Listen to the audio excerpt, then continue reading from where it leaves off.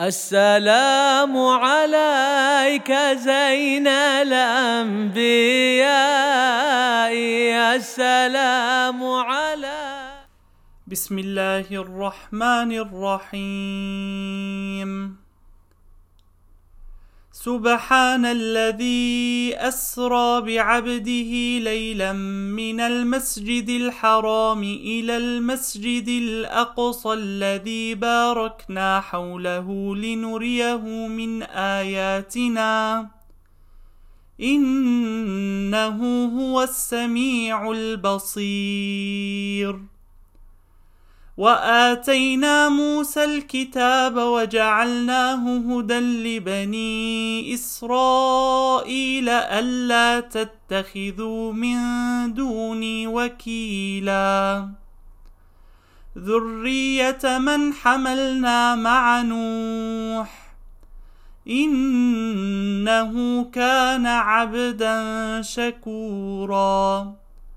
وقضينا إلى بني إسرائيل في الكتاب لتفسدن في الأرض مرتين ولتعلن علوا كبيرا. فإذا جاء وعد أولاهما بعثنا عليكم عبادا لنا أولي بأس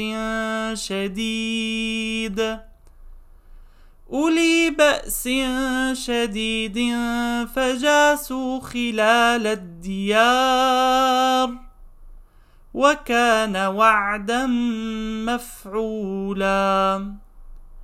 ثم رددنا لكم الكرة عليهم وأمددناكم بأموال وبنين وجعلناكم أكثر نفيرا.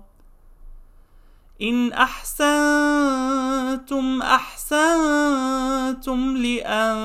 لأنفسكم وإن أسأتم فلها.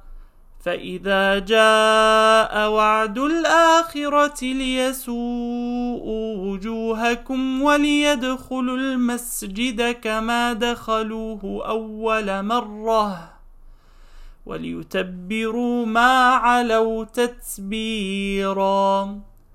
عسى ربكم أن يرحمكم وإن عدتم عدنا وجعلنا جهنم للكافرين حصيرا.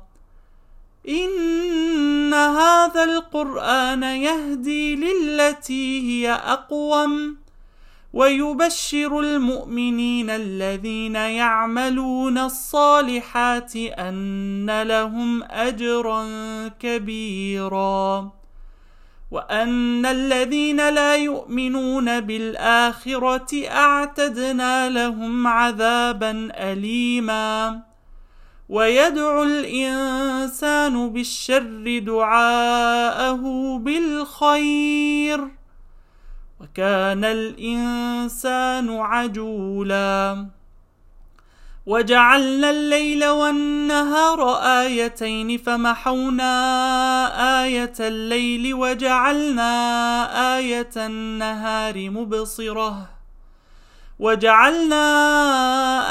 النهار مبصرة لتبتغوا فضلا من ربكم ولتعلموا عدد السنين والحساب وكل شيء فصلناه تفصيلا.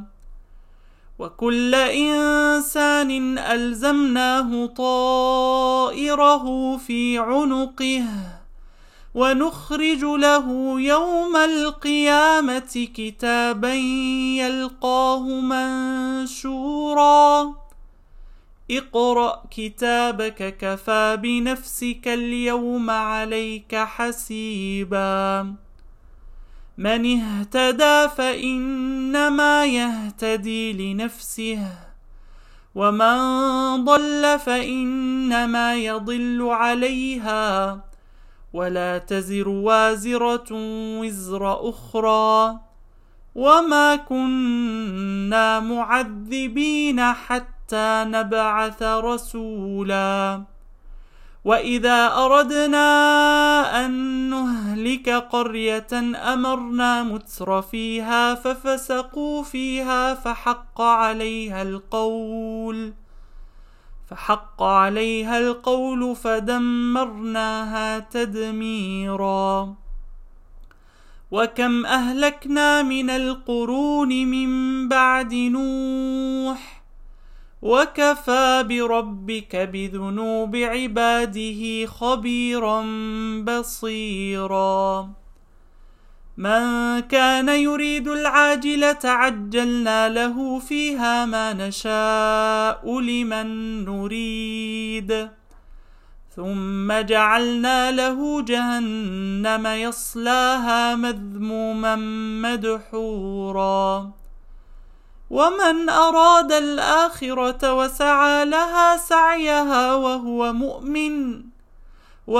مؤمن فأولئك كان سعيهم مشكورا.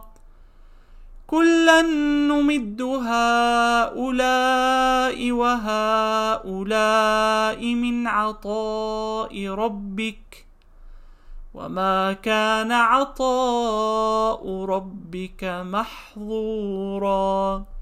آمنت بالله صدق الله مولانا العظيم إلى شرف النبي صلى الله عليه وسلم وعلى نية القبول والتوفيق. الفاتحة.